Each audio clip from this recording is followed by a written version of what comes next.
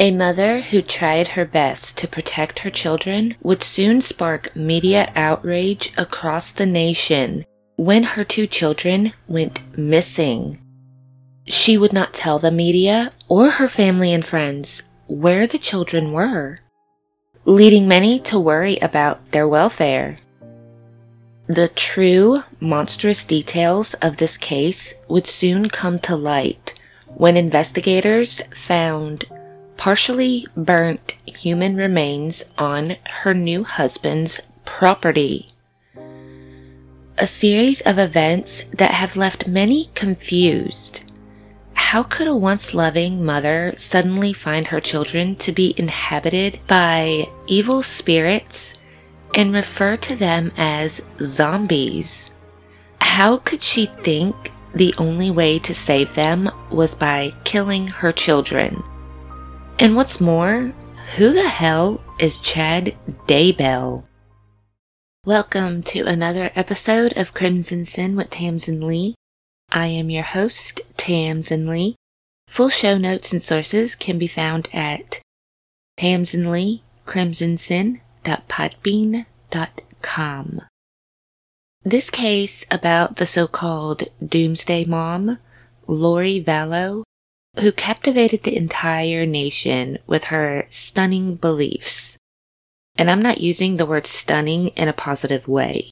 How the events unfolded and the key details baffled many people, and it was slightly confusing to understand how everything played out. In my personal opinion, I believe wholeheartedly that Lori Vallow Daybell suffers from some sort of mental health issue, making her gullible and easily led. I think that she had experienced a lot of hardships in her life, which caused her to lean into her religious faith. And I think Chad Daybell kind of used her faith and gullibility to make her do things he wanted her to do. Which there's nothing wrong with a person who is experiencing hardships to, lean into their beliefs to strengthen them in these moments of feeling weakness or when feeling lost. But Lori Vallow Daybell took her beliefs to an extreme level. Again, it is my personal opinion that she had some sort of undiagnosed mental illness, so do not take it as fact because it is merely speculation on my part. And this case is currently ongoing, so some of the information that I provide in this episode may change after more is released and revealed. So this episode may become, outdated, but it does follow the important events in the case. So let's take a look at Lori Vallow Daybell's early life and how her life spiraled. Lori Vallow was born on June 26, 1973 in Loma Linda, California, to Janice and Barry Cox. She is the third of 4 children, having 2 older brothers named Alex and Adam, and 1 younger sister named Summer. Her mother described them as ordinary back then, a big family that had a lot of fun together. The children were raised in the LDS Church, which is the Latter-day Saints, and loved the Book of Mormon. Janice stated that Lori especially loved all the scriptures and took to it right away. Lori Vallow married almost as soon as she graduated from high school in 1992, at the age of 19, to her high school sweetheart. But the marriage quickly deteriorated. Next, she married a man named William, which I'm not going to try and pronounce his last name because I just can't. So she married William in October 1995. Lori had her son Colby in 1996 when she was 22. The relationship was described as bad, and reportedly she told her son that she did not want him to be a part of that or be in that situation. So she took her son and left the marriage in 1998. It was stated that Vallow and her third husband, Joe Ryan, moved pretty fast in their relationship. They married in 2001. Colby stated that he was genuinely a sweet guy and appeared to be everything he and his mother wanted.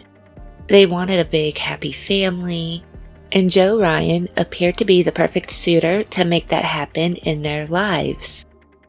Joe even adopted Colby. From this marriage, Lori became pregnant with her little girl that she named Tylee.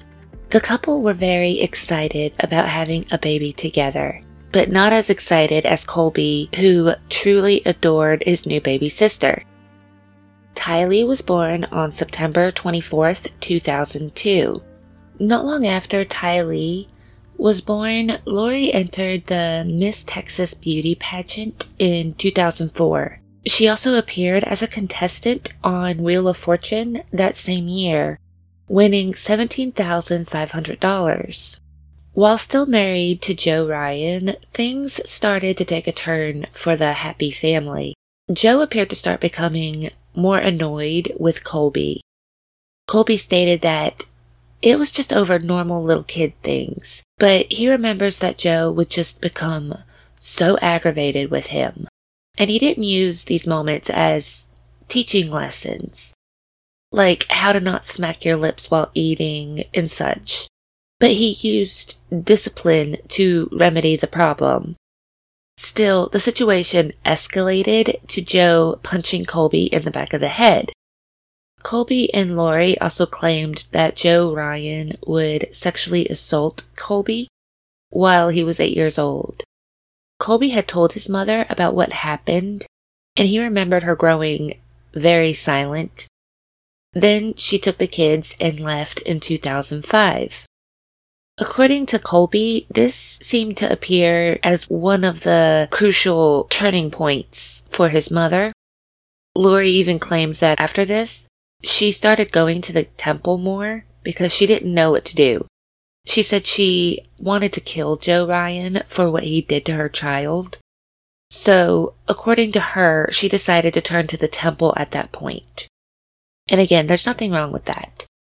There's nothing wrong with, turning to your beliefs when you're experiencing a tough time. Alex Cox, who is Lori's brother, was described as the oddball of the family, but he had a great sense of humor and dreamt of being a stand-up comedian, which he did perform some stand-up acts. In 2007, Alex Cox attacked Joe Ryan.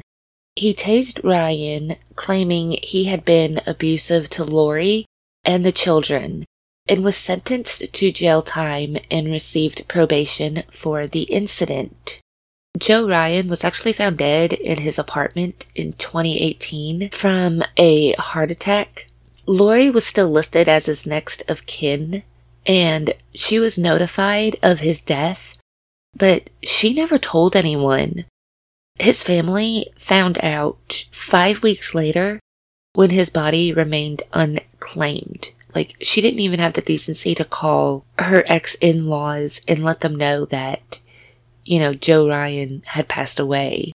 In February 2006, Lori married Leland Anthony Vallow, who more commonly went by Charles, and is her longest marriage to date. Lori was a hairdresser and met him through one of her clients. Charles was born and raised Catholic, but converted to the Church of Jesus Christ of Latter-day Saints for Lori. Colby believed that the reasons his mother married Charles was because, yes, she loved him, but he was also financially secure. He proved to them that he wanted to take care of Lori and her children. Charles had 2 sons from a previous marriage, and the couple adopted his grandnephew, Joshua Jackson Vallow, in 2013. Joshua Jackson also goes by JJ, so through the rest of this episode, we're going to be calling him JJ. Charles' sister, Kay Woodcock, had a son who could not take care of JJ, especially since he was diagnosed with autism. Kay and her husband, Larry, were older and felt that they could not raise a young child, which is understandable. Young children are full of energy that is even difficult for young adults to keep up with, right? So the couple thought that JJ would be better with a younger couple and asked Charles and Lori if they would adopt him. The family adored JJ. Tylee and Colby were very close to him, and Lori was described as being very patient with him. But this is around the time that Colby realized that the house slowly started to portray more and more religious pictures in the home, which there's nothing wrong with devout followers of any religion to have these items in their home. This is just a change in his mother that Colby witnessed, and he felt it was important to state at this moment. Lori started displaying pictures of temples and such in various rooms of the home. Slowly, all of the decorations in the house were replaced with these images. Soon, Lori claimed that she heard a voice telling her that her and her husband needed to move to Kauai, Hawaii, so that's what they did in December 2014. Life appeared to be going very well for the Vallow family when they moved to Kauai. To Colby and Lori, it was like the ultimate payoff for everything bad that happened in their lives.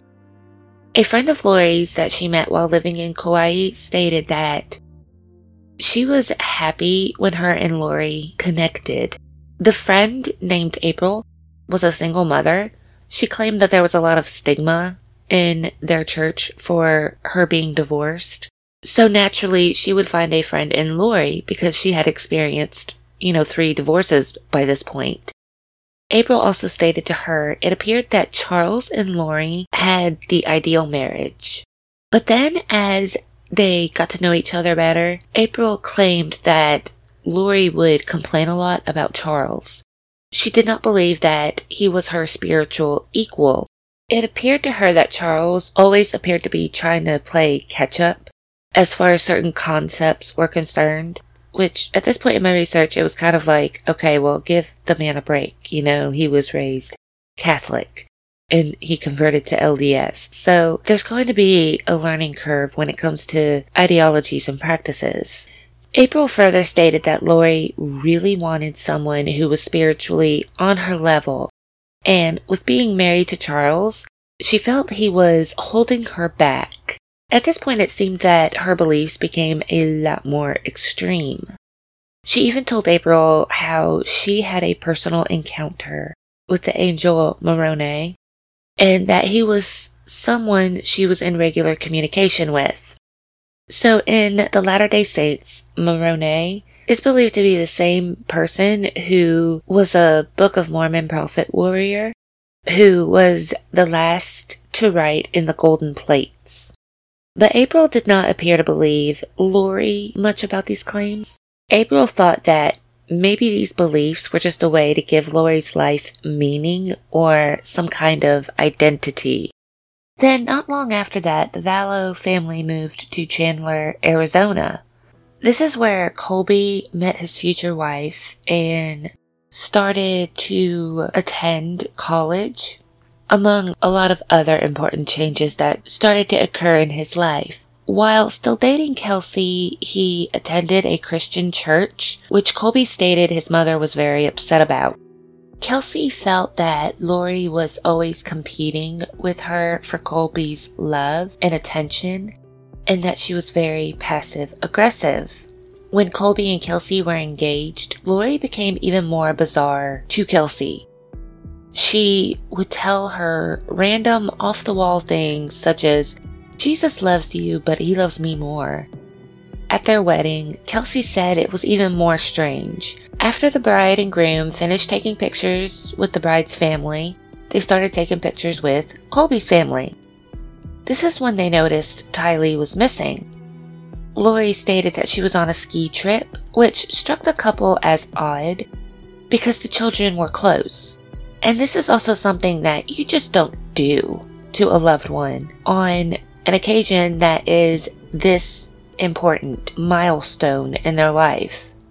Things became even more strained between Colby and Lori after he married Kelsey. Family also stated that after the wedding, Lori became really sad, and there was this noticeable shift in her when it came to talking about her religion. she was a lot more focused on the end of times and stated how scary it was. This is when she started to buy huge supplies of rice, beans, powdered milk, tents, and just any and everything to prepare herself for the end of time. Colby stated it was as if she was preparing for like a Walking Dead type of scenario. Lori's mother Janice stated that when she came back from Hawaii, Alex and Lori started listening to podcasts together. April, her friend from Hawaii, was still trying to wrap her mind around and understand Lori's belief system. And this is when Lori told her about these podcasts her and her brother were listening to, and how she was a part of a podcast with a woman named Melanie Gibb. Lori's mom, Colby, and Tylee specifically, started to become weary of Lori at this point. They thought something was kind of off about her. In my opinion, it seems like at first she was just a part of the Doomsday prepper trend. And really, there's nothing wrong with being prepared, just looking at it objectively. But now, it is as if the family started noticing and realizing this kind of shift in her that they couldn't really put their finger on. It was through her church that Lori became friends with a woman named Zulema. Colby was happy that his mother was making friends because she did not really have a lot of friends who she could just let loose with and have fun. They had no idea that she was actually in a group where she would soon make some pretty unforgivable choices. Sometime in 2015, Lori Vallow became obsessed with Chad Daybell's Standing in Holy Places book series. His books are said to have been about the end of days. A snippet of the description for his book series from Amazon states, "Then comes an invitation from church leaders for the saints to gather together. This invitation isn't well accepted and even openly mocked. But those faithful church members who trust in the Lord soon find themselves accomplishing monumental tasks. Join these humble yet heroic saints as they embark on an unprecedented journey to build New Jerusalem." So Chad Daybell was born on August 11th, 1968 in Provo, Utah. There is not a lot of information pertaining to his childhood. However, in order to truly understand Daybell's line of thinking, we have to look back at his life in 1985. During this time, Daybell was a missionary, which I'm sure everyone listening knows that their duty is to just knock on doors, talk with people, tell them a little bit about their beliefs to have them convert. Then they would be baptized to the Latter-day Saints. Chad actually held the record of having the most people converted in the New Jersey area. The missionaries go out in teams of 2, and his partner during these missionary assignments stated that Daybell was easily approachable. He was not a recluse, but he was quiet and gentle. When he completed his mission, he returned to Utah, where he encountered his first near-death experience, cliff diving at Flaming Gorge. Daybell bumped against the cliffs and claimed that he was knocked unconscious.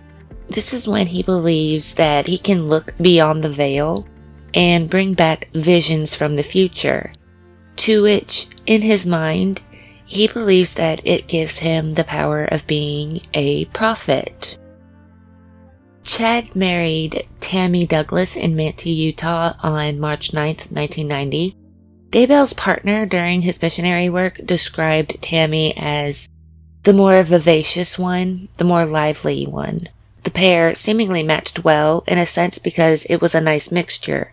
He was more reserved, she was more outgoing. So their personalities kind of complemented each other. He married the first woman he ever really dated. So together, Chad and Tammy have 5 children, named Garth, Emma, Seth, Lee, and Mark, and was described as being a loving father and husband. In 1992, Daybell graduated from Brigham Young University with a BA in journalism and would soon work as a copy editor for a daily newspaper. He also worked as a gravedigger during and after his studies. An Errand for Emma was his first religious-themed fiction book that was published in 1999. Not long after this, Chad decided to leave his job at the cemetery to focus on his writing. He published a nonfiction book titled 1 Foot in the Grave in 2001, which chronicled his experiences working in cemeteries. In 2004, Daybell founded Spring Creek Book Company. He used his own publishing company to self-publish his beliefs regarding religion and the end of times. Through this venture, he published dozens of fiction and nonfiction works aimed at a Latter-day Saints audience. He also found an audience in those who were concerned about the second coming of Christ. Chad's novels often depicted apocalyptic situations and dystopian futures, which always featured characters based on his own family. Spring Creek Book Company also published several other authors, including the End of Days clairvoyant Julie Rowe. One Spring Creek Book Company published author named Susan Freeman stated that Daybell's religious views had radicalized during the 2010s. His books had become less focused on Latter-day Saint teachings and more focused on the apocalypse. She had stopped working with him during this period because she felt that his views and beliefs regarding the apocalypse were very dangerous. With his convictions set on the end of days, he would tell that only the righteous would survive, and that there were 144,000 chosen ones who would be saved. These chosen ones would ride out the storm until the New Jerusalem was established and carry on the work of God into eternity. Chad also claims that he had 2 near-death experiences, which allowed him to receive those supernatural visions. He stated, "I don't fictionalize any of the events portrayed in my books. I'm really not that creative. My torn veil allows information to be downloaded into my brain from the other side. The scenes I am shown are real events that will happen." Chad and Tammy moved to Rexburg, Idaho in June 2015, when he stated that he heard a voice telling him he needed to relocate there. He proclaimed that Rexburg was the New Jerusalem. And during the post-apocalypse, Jesus is supposed to be the one who comes in and leads, but in Chad's beliefs, it is him who is to come and lead. Chad really thought that his books were scripture and should be taken as seriously as the Book of Mormon. Basically, Daybell was trying to create another religion which was branched off of Mormonism. And while Lori is reading these books, she becomes convinced that they are more than just fiction. So in this sense, I guess you could start to see kind of like a cult mentality start to form. In the fall of 2018, Lori was finally able to meet Chad Daybell at an event called Preparing a People. This meeting is a Doomsday preparation-focused series of events, the stated goal of which is to prepare the people of this earth for the second coming of Christ. Chad Daybell was a keynote speaker for the event and gave lectures for the group on several occasions. During this particular event, that Lori attended, Daybell claimed that they had been married to each other in 7 previous lifetimes. This is when they began communicating secretly to each other. After meeting each other, Lori's husband Charles went on a business trip, which she thought would provide the perfect opportunity to hold a small overnight gathering at her home.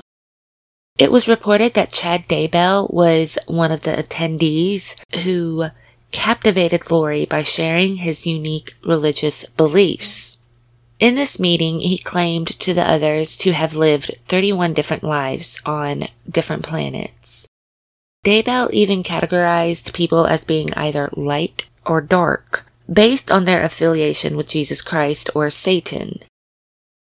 Which I wonder what he considered those who do not consider themselves to be affiliated with either. You know, like the people that are agnostic, basically, or atheists that don't believe in either, you know. I wonder what they would be considered. Anyway, Lori became fascinated by Chad's teachings and developed a strong attachment to him because he would refer to Lori as an eternal being of 21 separate lives, 5 of which occurred with his own experiences on Earth. Chad and Lori both appeared together on November 5th, 2018, on the Preparing a People podcast episode, Time to Warrior Up. Chad even stayed at the Vallow residence in Arizona. As she became dominated with Chad's quirky beliefs, they both shared a well-documented obsession with certain Mormon-influenced apocalyptic beliefs, which are discussed in numerous books and podcasts from Chad. Lori's niece, Melanie Boudreaux, also reportedly shares these beliefs also. Melanie Gibb is or was a close friend to Lori and Chad, and was also a part of a podcast with Lori, whom I spoke of a little earlier. She was there when they first met, and watched as the relationship turned from friendship to more. According to her, Vallow and Daybell belong to the Church of the Firstborn. This is a fundamentalist Mormon group who is claimed to identify as a Doomsday cult. Lori's friend April recalled the first time she heard of Chad Daybell was when she was telling her about the group she had joined. April stated that she did not confide in her that there was anything more to their relationship other than just professional. Lori's mom Janice even stated that she had no idea of anything going on with them. All she knew was that her daughter seemed to change after meeting him. One of the last times Lori communicated with April, she stated that her husband, Charles, was already dead, and that he had a demon living inside of him, and that any day now she was going to receive a call that the demon who was using Charles's body as a host would be dead. Which, I think if someone said something like this to me, I think I would have called the police. I would at least kind of evaluate the situation, because in essence, it kind of seems like Lori was alluding to the fact that someone was going to die. I don't know if anything would have really came from calling authorities from this statement, but it seems like it was kind of made apparent that her husband would be harmed. One day, Colby called his mother and claimed that Charles had been cheating on her every time he goes to California, spending all of his money on these girls and all that. So when he gets off the phone with his mom, he calls Charles to see what is going on, or at least get his side of the story.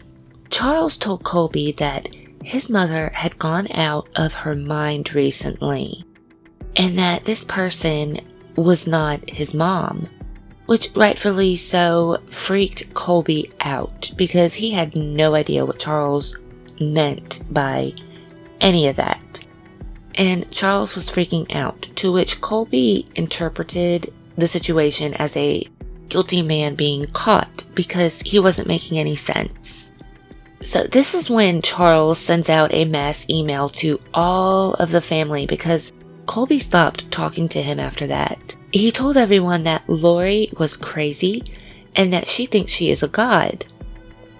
Needless to say, this effort fell on deaf ears because some felt that the issue was between the couple and should not have been brought to include everyone, while others believed that Charles was basically stating the cliched line that this person is crazy, they're claiming to be God.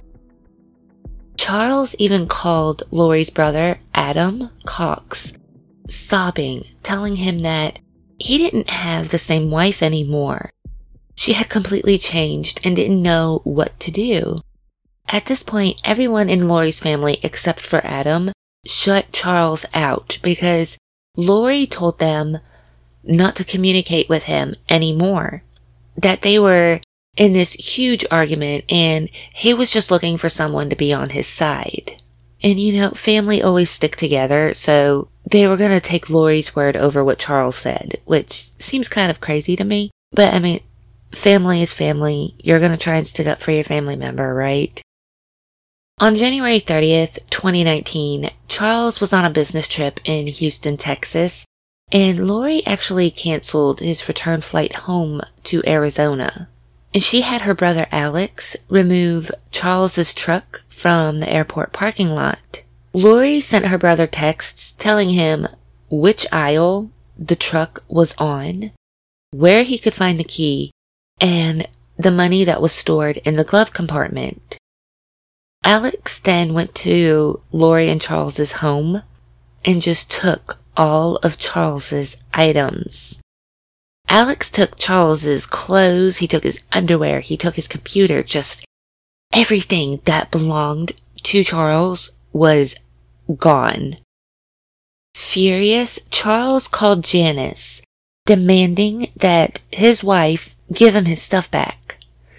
So, in a last effort for someone to hear his pleas, for someone to do something to help him, he called authorities.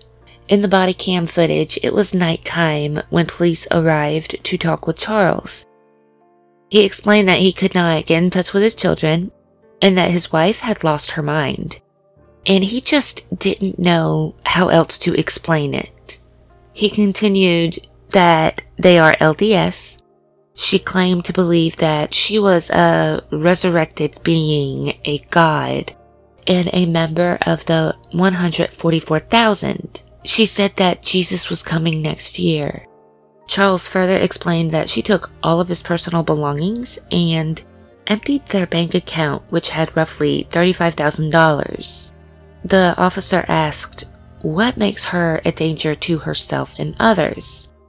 Charles stated that Lori threatened to murder him, which this took the officer by surprise. Charles elaborated that she said, I can kill you.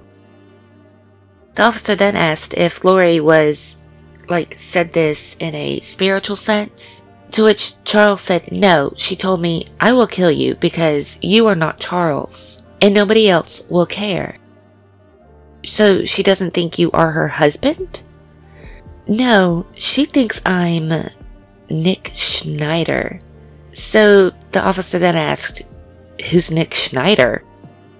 Charles told him he had no idea who that was. It was just a name she used, and he had no idea where it came from. He wanted his wife to receive psychiatric help because there was something obviously wrong. He had already filled out the paperwork for her to be picked up. He didn't know if Lori was home. He could not make entry into his house, so he gave the officer permission to kick the door down. All of the cars were gone, which made Charles visibly upset and worried because he did not know where Tylee and JJ were. The house was obviously empty, so Charles asked the officers, what happens now? Unfortunately, at this point, there was not a crime. They do not know where Lori and the children are, but nothing really points in the direction that something nefarious was going on. He continues to elaborate that Lori had a right to take the children because Charles was not at home at the time. So she was in her legal right to take them wherever she wanted. The officer further stated that if Lori came back in the morning, Charles can call the officers to come back with paperwork. However, the next day, Charles knew that JJ had school and Lori would be bringing him. Again, officers were called to the scene because Charles took Lori's purse and phone from her vehicle. He took her keys, and that's when he called authorities.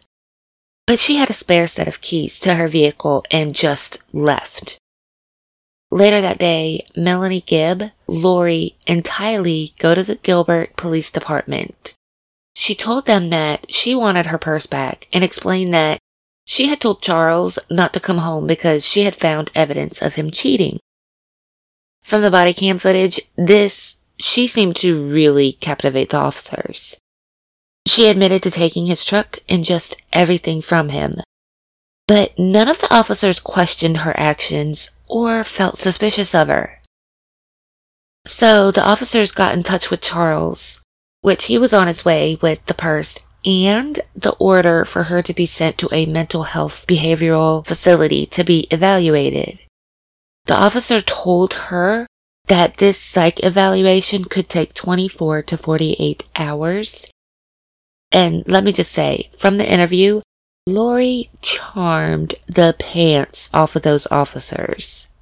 She was cracking jokes with them, and the officers felt that just from this experience that they personally felt she did not need to be evaluated.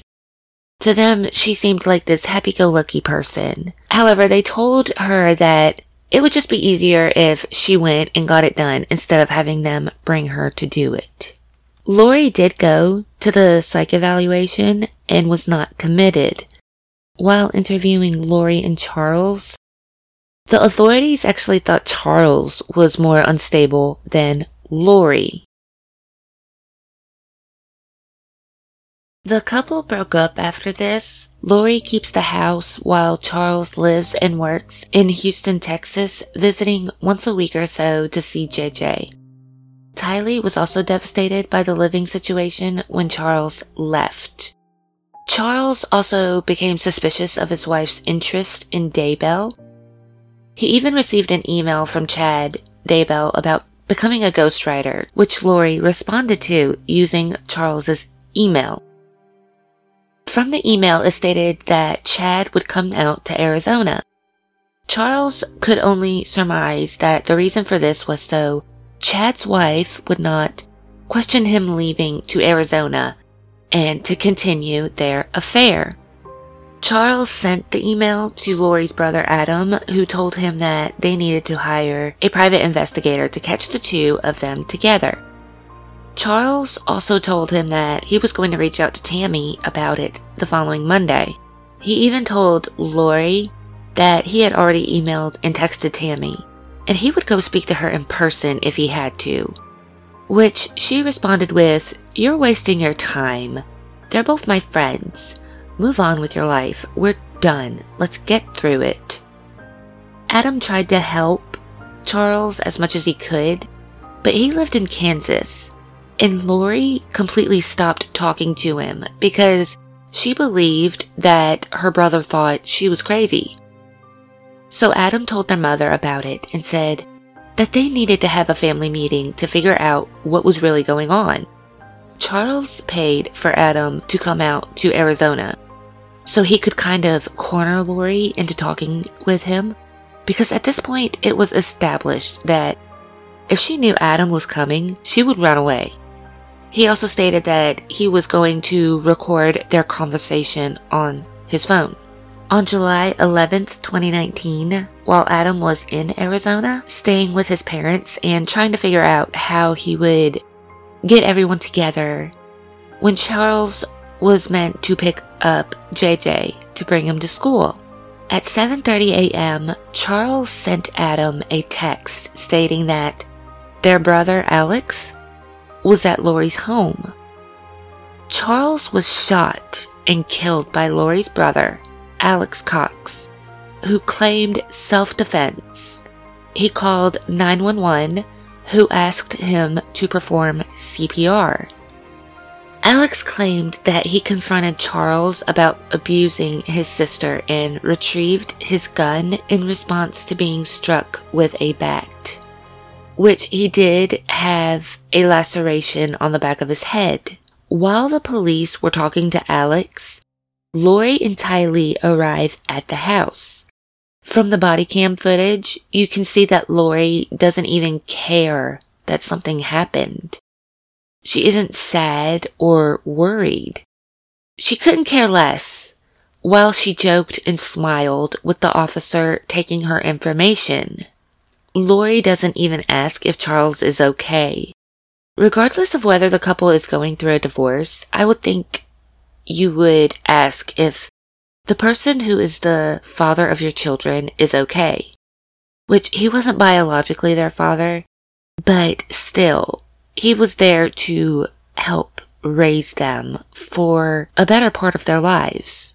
They considered him their father figure. So I would think that she would ask if he was okay, just for the children's benefit. At least just, out of human decency, if nothing else. I know divorces can get messy and bad, but I don't think someone would be so nonchalant about this. Or maybe I'm just naive, I don't know. So, of course, authorities bring Lori in for questioning. Still, she was not shaken or anything. She completely cooperated with them, stating that Alex was staying the night with her because she asked him if he would stay. Knowing that Charles would be there, she was worried he may start something with her that morning. According to her mother, Lori said that Charles was there to pick JJ up, bring him to school, that Charles would drop him off after school. When he helped JJ get in the car that morning, he realized he forgot his phone in Lori's house, so he went back to go get it. And she saw some things on his phone that she did not like. So when he walked in to grab his phone, Lori stated that's when they got in this huge fight. She wouldn't give him his phone back, and she even started running around the house with it, refusing to give him his phone. That's when Tylee woke up and got a bat. They were all screaming at each other, which woke Alex up. Tylee was even interviewed about her part in the whole situation. The poor girl was very shaken during the interview, speaking quickly and with a quivering voice. She was probably so scared she was in trouble, but also because, the man she knew as her father for the most part of her life was dead. Tylee showed more emotion than her mother. Tylee stated that she had stood there with the baseball bat, but didn't really do anything with it. The most she claimed to have done was place it in between her mother and Charles to kind of put a distance in between them. Eventually, Charles took the bat away from Tylee and just told her to go outside. The kids were outside waiting, and so was Lori at this point as Alex and Charles started arguing. That's when they heard the gunshots. Tylee stated that she heard the gunshot, but it didn't sound loud, so she didn't really think it was real. She probably didn't think it was really a gun. They asked Tylee, if she went in the house after that point, which she said she did, but she went in through the back, and where it happened was near the front of the house. She kind of just kept her head low. She didn't look around. She just went in the house to go into her mom's closet to get her mother's purse, and then quickly left the house. Police did not pursue this matter any further because everyone in this incident corroborated Alex's story. It just seemed like it was self-defense, so they just weren't going to pursue it any further. However, reviewing the footage, I noticed that Lori stated she heard the gunshot, looked inside, saw Charles lying on the ground. Then she left to bring JJ to school, which she rationalized this as she just kind of went into mother mode, stating, I gotta get my son to school, so that's what they did.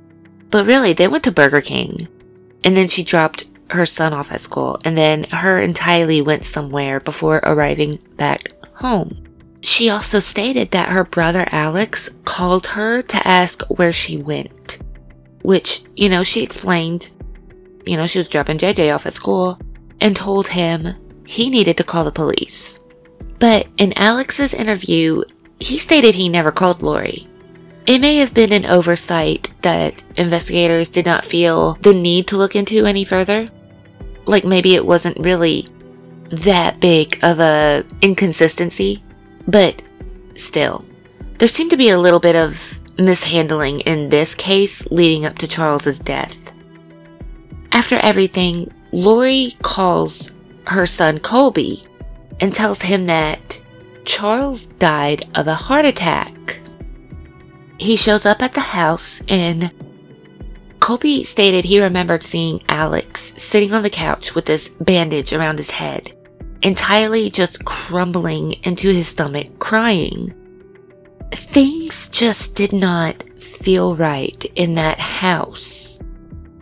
His mother finally stated that Alex shot Charles out of self-defense.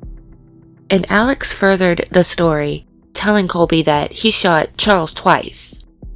Charles was the father figure in his life, so all of this hit Colby pretty hard.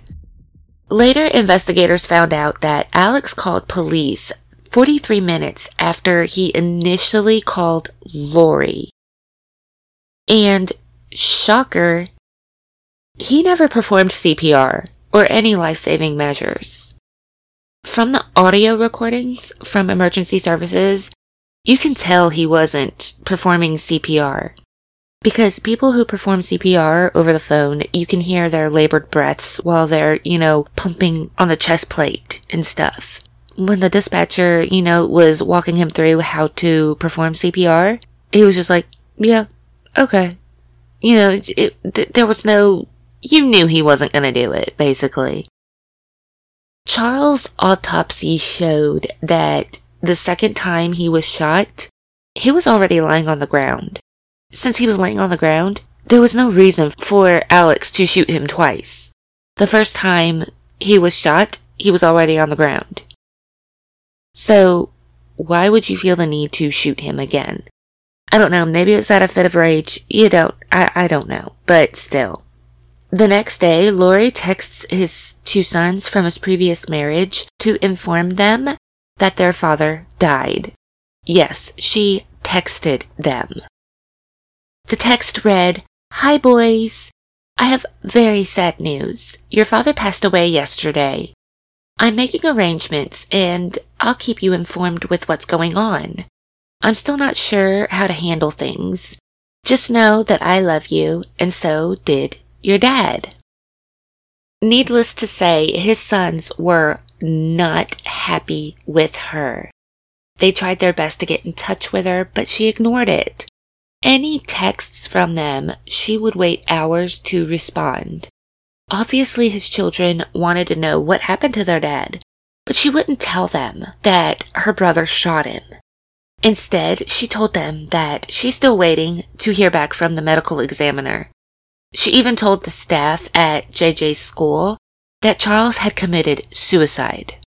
Within the next couple of days, Lori files a claim with Charles's life insurance company, but finds out that she was no longer the beneficiary of his $1 million policy. So she didn't get the money from his policy. She texts someone stating that she didn't get the money from his policy, claiming that the demon Ned Schneider, who possessed his body, had changed the primary beneficiary before they could get rid of him.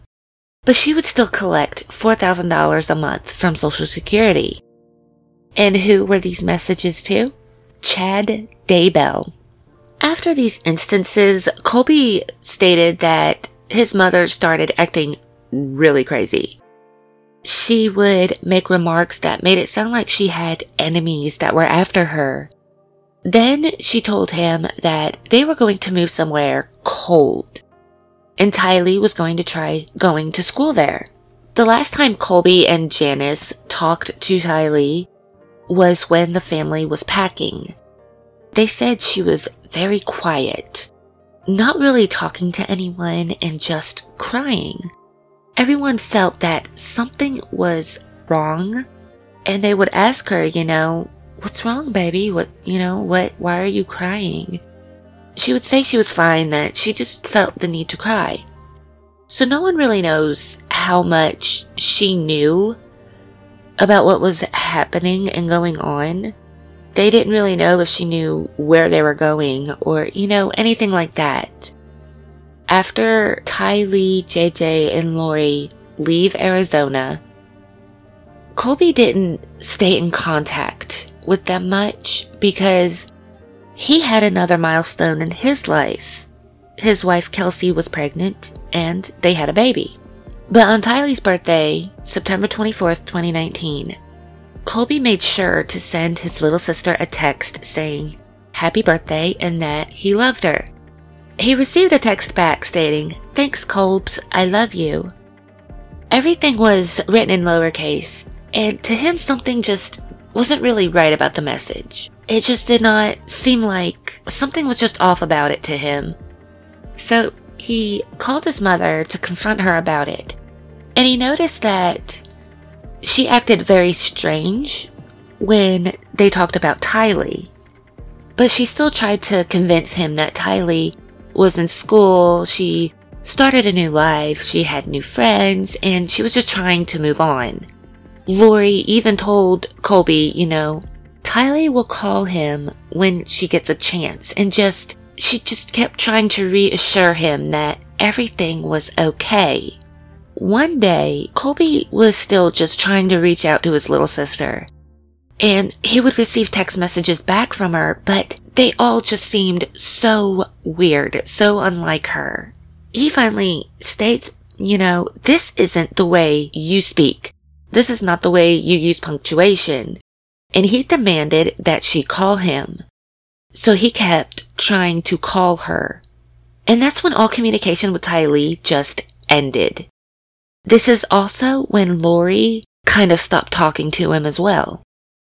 Colby's wife decided to start, looking into everything.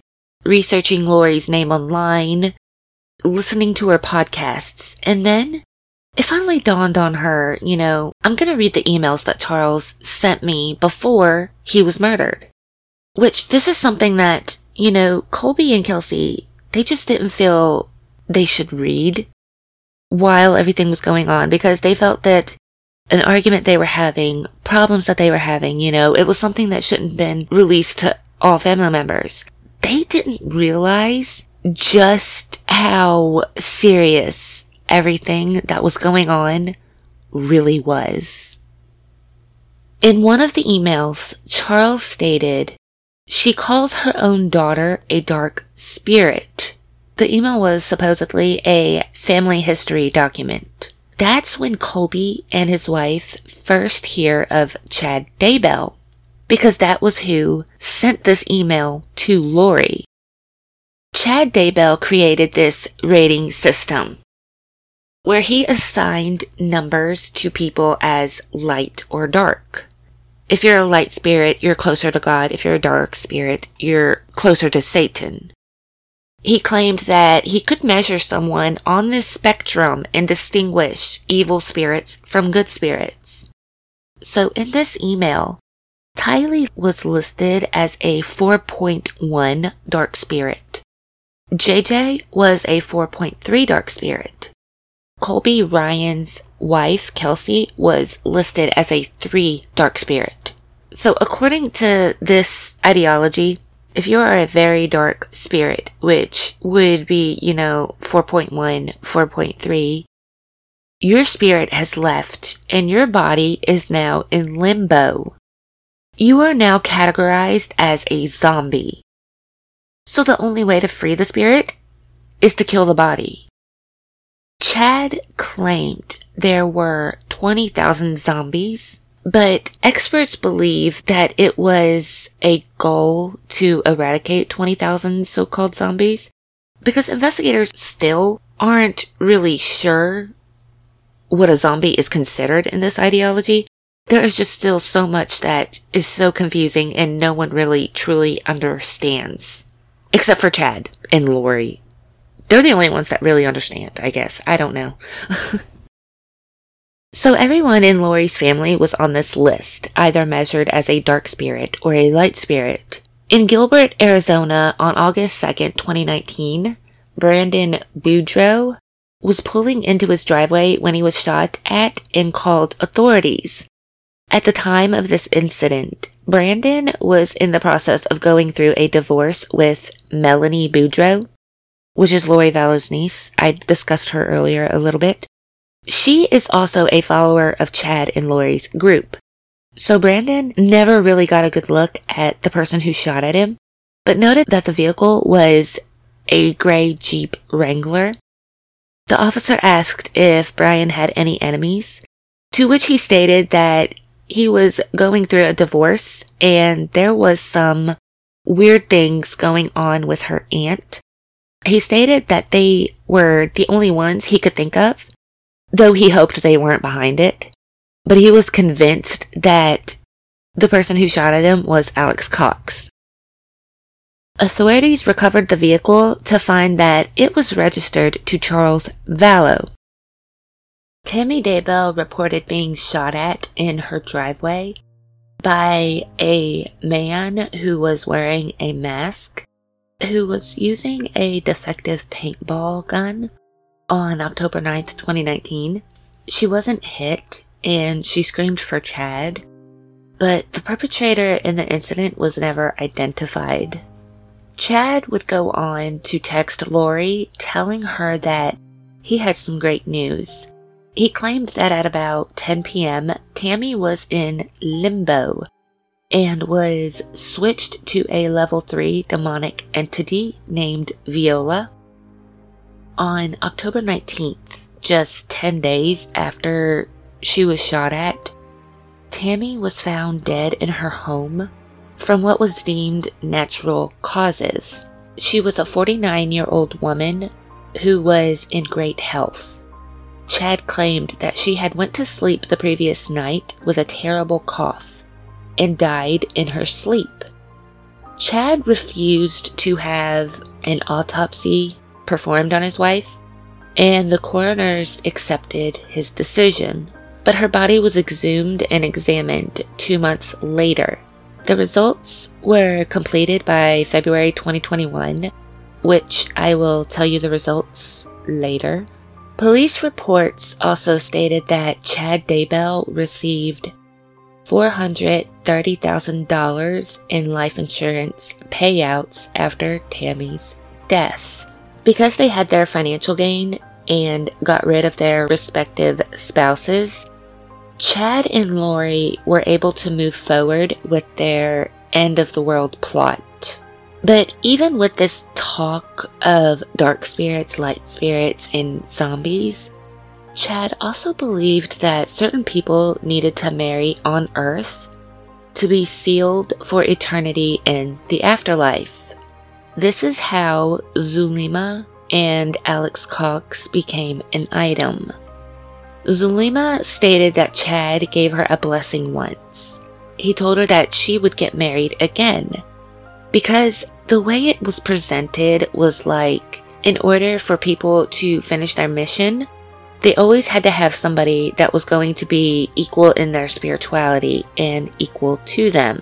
Chad told her that Alex would be the perfect person who will be able to help her with her mission. So on November 29th, 2019, Alex and Zulema got married, and Alex took her last name. Lori's niece, Melanie, also ended up getting married to someone quickly through this matchmaking process, to a man named Ian Pulowski. They got married 2 weeks after they met. The group, Alex, Zulema, Melanie, and Ian, all seemed to be pretty close. And they were also witnesses at each other's weddings and only married a day apart from each other. All the followers in Chad's group carried the belief that the world would end on July 22nd, 2020. So all of these couples were quickly getting married off so that they could meet this deadline.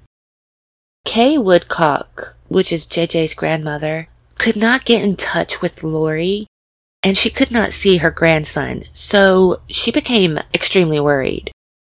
By November, she was desperate. Kay hasn't heard from her grandson in over 2 months, so she calls Gilbert police stating that she was very concerned for his welfare because the last time she had contact with him was a 36-second FaceTime call in August.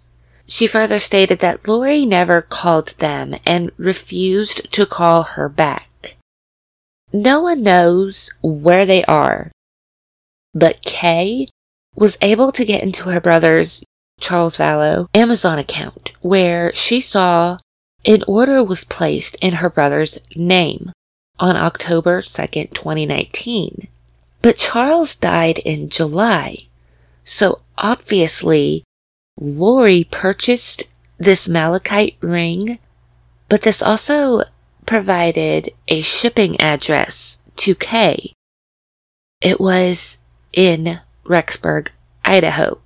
On November 26th, 2019, officers in Rexburg were contacted by the Gilbert Police Department to do a welfare check on a 7-year-old boy.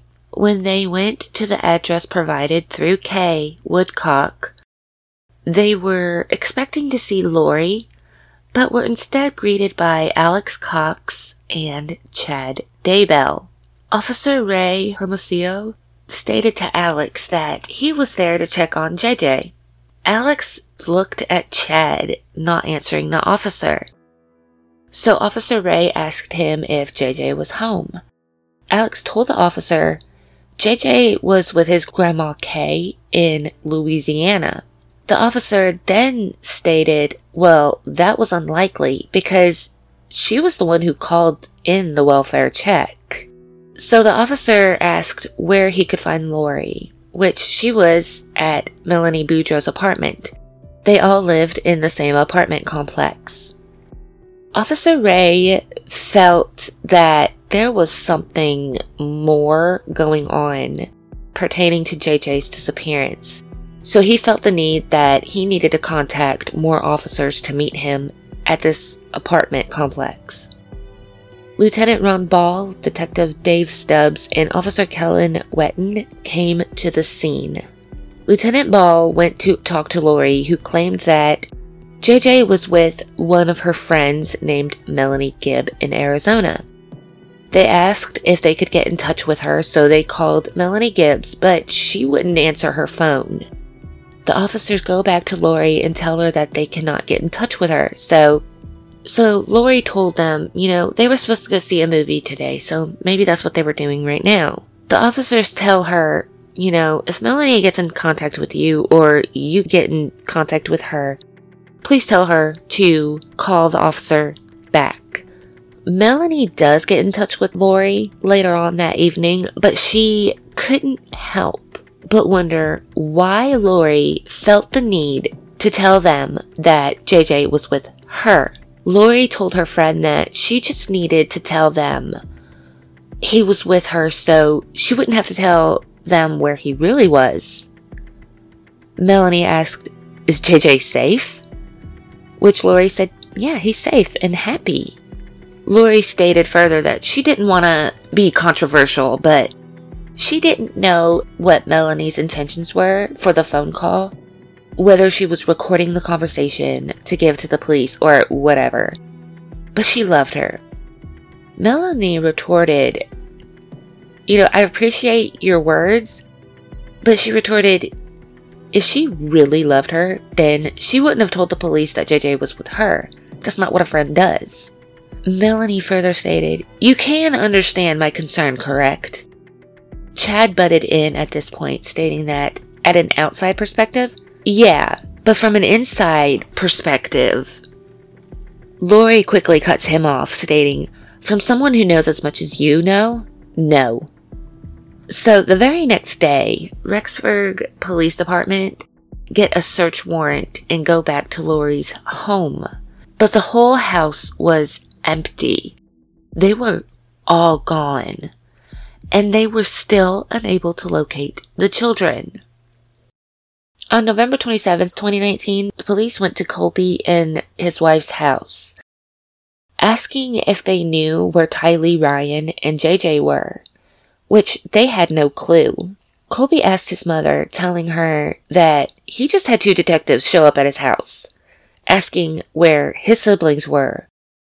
She told him not to worry about it. It's not a big deal. She'll take care of it. He continued trying to get in touch with Tylee, calling her and sending her text messages, but his calls went unanswered and his texts would just bounce back. The next day, he tried to call his mother, but her phone was dead.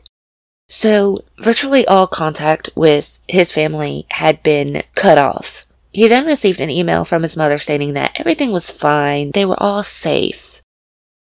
On December 19th, 2019, Tylee and JJ were officially declared missing by the Rexburg Police Department, which stated that the last time Tylee was seen was on September 8th, 2019, and the last time JJ was seen was on September 22nd, 2019.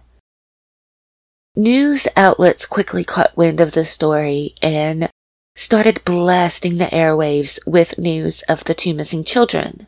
But not only was it because 2 children were missing, it was also because they were finding out about everything which happened months prior to this. Colby started to make a desperate plea by making videos using social media in an attempt that maybe his sister or his mother would come across these videos and know that he was searching for them. Unfortunately, there were some netizens who found this kind of odd, which I get it. You know, if he were involved in the disappearances, these videos would make it appear as though he were trying to cover something. But in the age we live in, social media is a great tool to utilize in sending out a message to a lost loved one, if they have access to the internet. It would be a great tool to use if you do not want to specifically talk to the news outlet also, which was something that Colby made apparent because at this time news stations were looking for the next big story and were practically vultures. It was something that he remarked that he did not want to talk to, news outlets, so using social media was a perfect tool for him. So at this point, when all these details are starting to become known, on December 11th, 2019, Fremont County exhumes Tammy's body because there was suddenly a lot of speculation regarding her cause of death because she was in great health. The very next day after Tammy's body was exhumed, Alex was found dead in Zulima's house. He appeared to have died of natural causes, with thrombosis, blood clots in his lungs.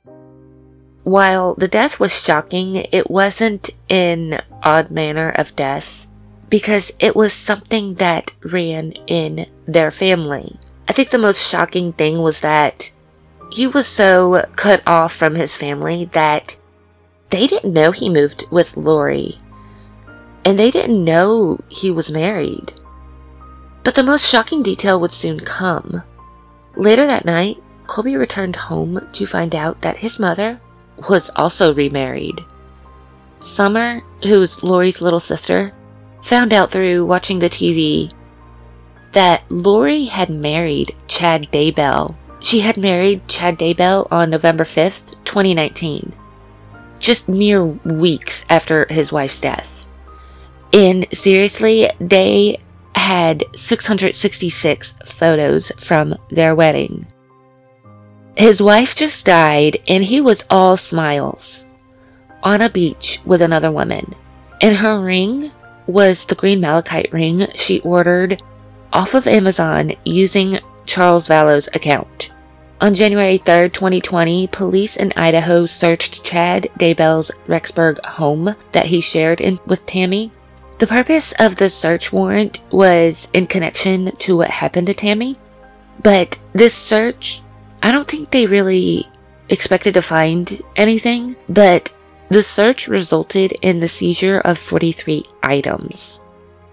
On January 26, 2020, Lori and Chad were found in Kauai. Lori was pulled over while driving and was served court orders, as well as received a search warrant for her vehicle. Authorities gave her a few days to physically show them the children. I mean, it's not something that difficult to do. Many people around the world were invested in this story. I mean, they were just like, where are your children? All you have to do is physically show us your children.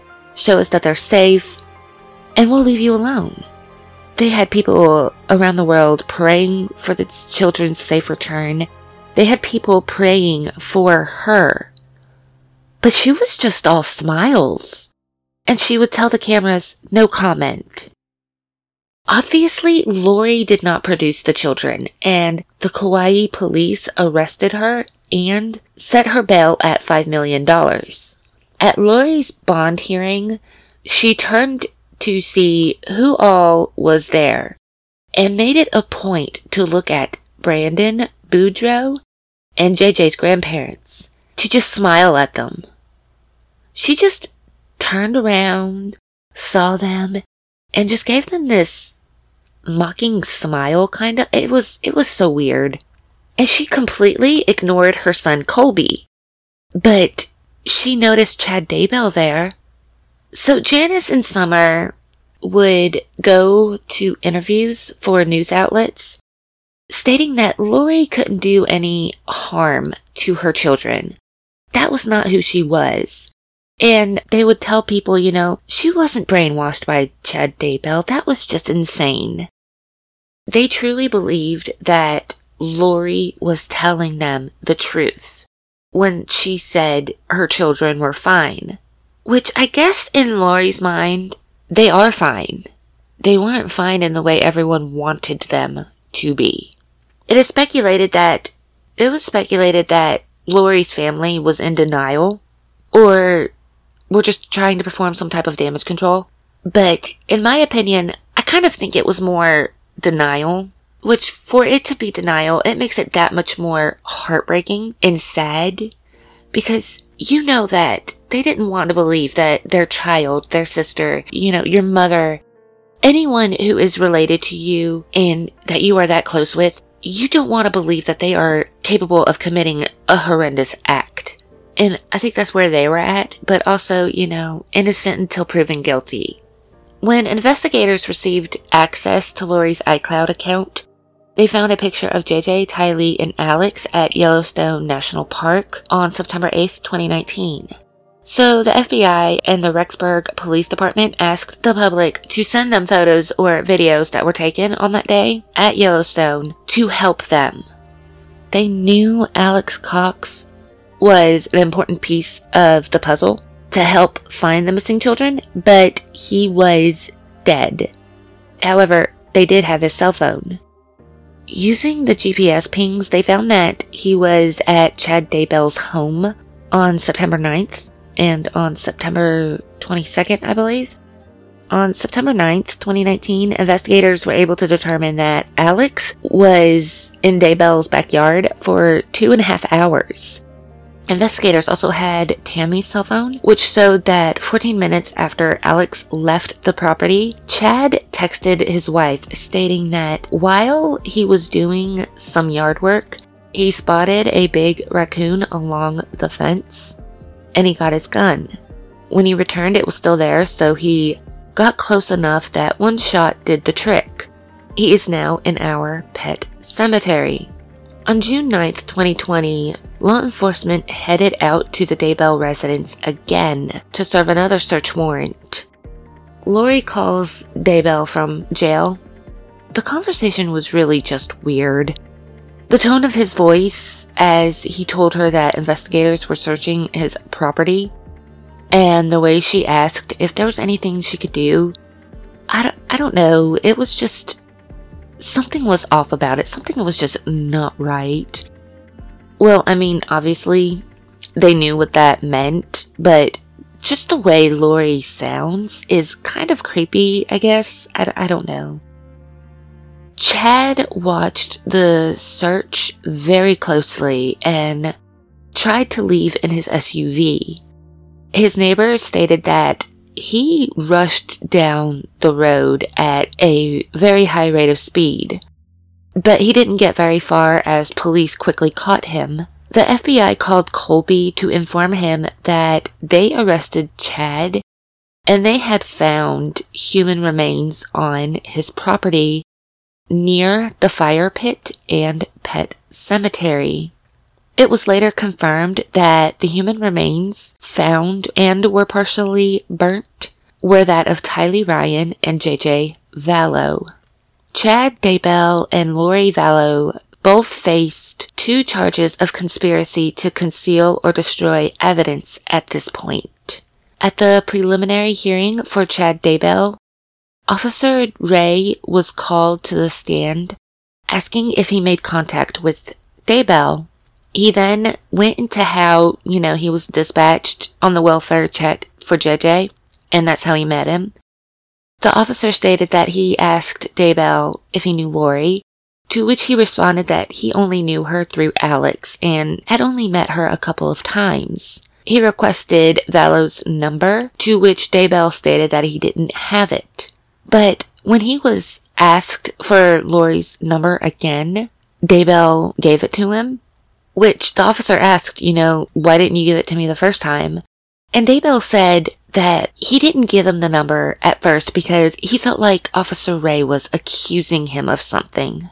The judge then called Melanie Gibb to the witness stand. She claimed that Chad called her on November 26, 2019, to inform her that the Rexburg police were going to call her and not to pick up. He told her that the police were at Lori's home and they were asking where JJ was, to which Lori was going to say he was with her. So she also shared with them the recording of their phone conversation, which really cast Lori and Chad in a bad light.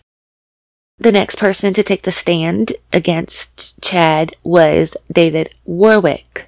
When questioned what he was doing on September 22nd, 2019, he stated he was doing a podcast with Melanie Gibb and Lori Vallow. He was asked if JJ was there during the podcast, to which he said no. Warwick was then asked if he talked to Lori about JJ, and he said he did. Lori told him that JJ was being a zombie, climbed up on the cabinets, climbed up on top of the fridge, smashed a picture of Christ down, and got in between the top of the cabinet and the ceiling. He stated that he asked to see him, but Lori said that JJ was out of control, so she had Alex come and get him. When asked if he saw him later that night, he said he did when Alex brought him home to put him to bed. Some speculate that JJ was actually dead when Warwick last saw him with Alex. So I found this kind of disturbing that, she said JJ was a zombie and that he was doing all of this, acting out. Because JJ had autism, and I think a lot of us know that when something changes for people with autism, it's very hard for them to accept. So we can only speculate his sudden outburst was due to Tylee not being there and, the family moving and, stuff like that. I mean, the family basically crumbled around JJ. He didn't have Charles anymore. He couldn't see his grandparents. Tylee was missing. And that is just heartbreaking. So Lori waived her right to a preliminary hearing, but a lot of people were questioning her mental competency. The judge also put a hold on her trial, requesting a psych evaluation, which it was determined she was not competent to proceed. She was committed to a mental health facility for 90 days before authorities could determine if she was fit to stand trial. Chad Daybell is currently facing 6 charges, which includes 1 murder charge of his wife Tammy, the murders of Tylee Ryan and JJ Vallow, conspiracy to commit murder in all 3 deaths, and conspiracy to commit grand theft by deception. As of right now, his case will not be heard until April 1st, 2024, I'm sure this date can change, so depending on all the legal struggles and such, that date may be delayed. Lori Vallow was eventually found fit to stand trial, and she was found guilty of first-degree murder and conspiracy in May, as a jury agreed with prosecutors who said she wanted to eliminate her youngest children as part of a plan to embark on a new life with Chad Daybell, as well as conspiring to murder Daybell's then-wife, Tammy. The judge presiding over the case stated, "You chose the most evil and destructive path possible, and that her children were burned, mutilated, and dismembered, and buried like animals." Also adding that while law enforcement, jurors, and himself will be haunted by images of the children's bodies, he saw no sign that Vallow Daybell feels any remorse. Lori insisted she is not guilty of murder and said her victims have visited her in spiritual form and are happy in their afterlife, stating, "I know for a fact that my children are happy and busy in the spirit world." The autopsy results for Tammy Daybell that was completed by February 2022 and publicly revealed in April 2023 during Lori Vallow's trial, it was determined that she actually died from asphyxiation. Unfortunately, the story does not end here. It appears that Colby Ryan started receiving a lot of negative media coverage recently. Him and his wife became estranged not too long after the Sins of Our Mother documentary on Netflix was created and premiered. His now estranged wife had accused him of raping her at her home that she did not share with him. He was charged with 2 counts of sexual assault.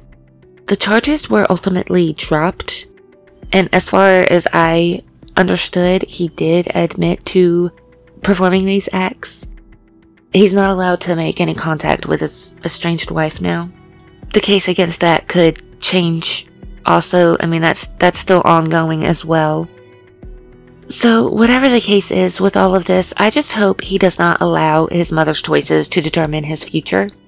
That's something you do see a lot of the time, where the child does not necessarily follow in the parents' footsteps, but they do end up ruining their lives because of their parents' mistakes. They allow that shadow to cast over their life. So I hope that this is not what happens here. I also hope that all parties in this case find peace. And most importantly, hopefully Lori Vallow wakes up one day and realizes what she has done, because I really do not believe she fully understands, or maybe she does, I don't know. Maybe she does fully understand and just doesn't care, I don't know. So what do you think about today's case? Do you think the family will be able to heal from this tragedy? Do you think Lori knows what she did, or was brainwashed? Let me know your thoughts and requests in the comments. Thank you for listening. Stay safe, and I will see you for the next episode. Bye.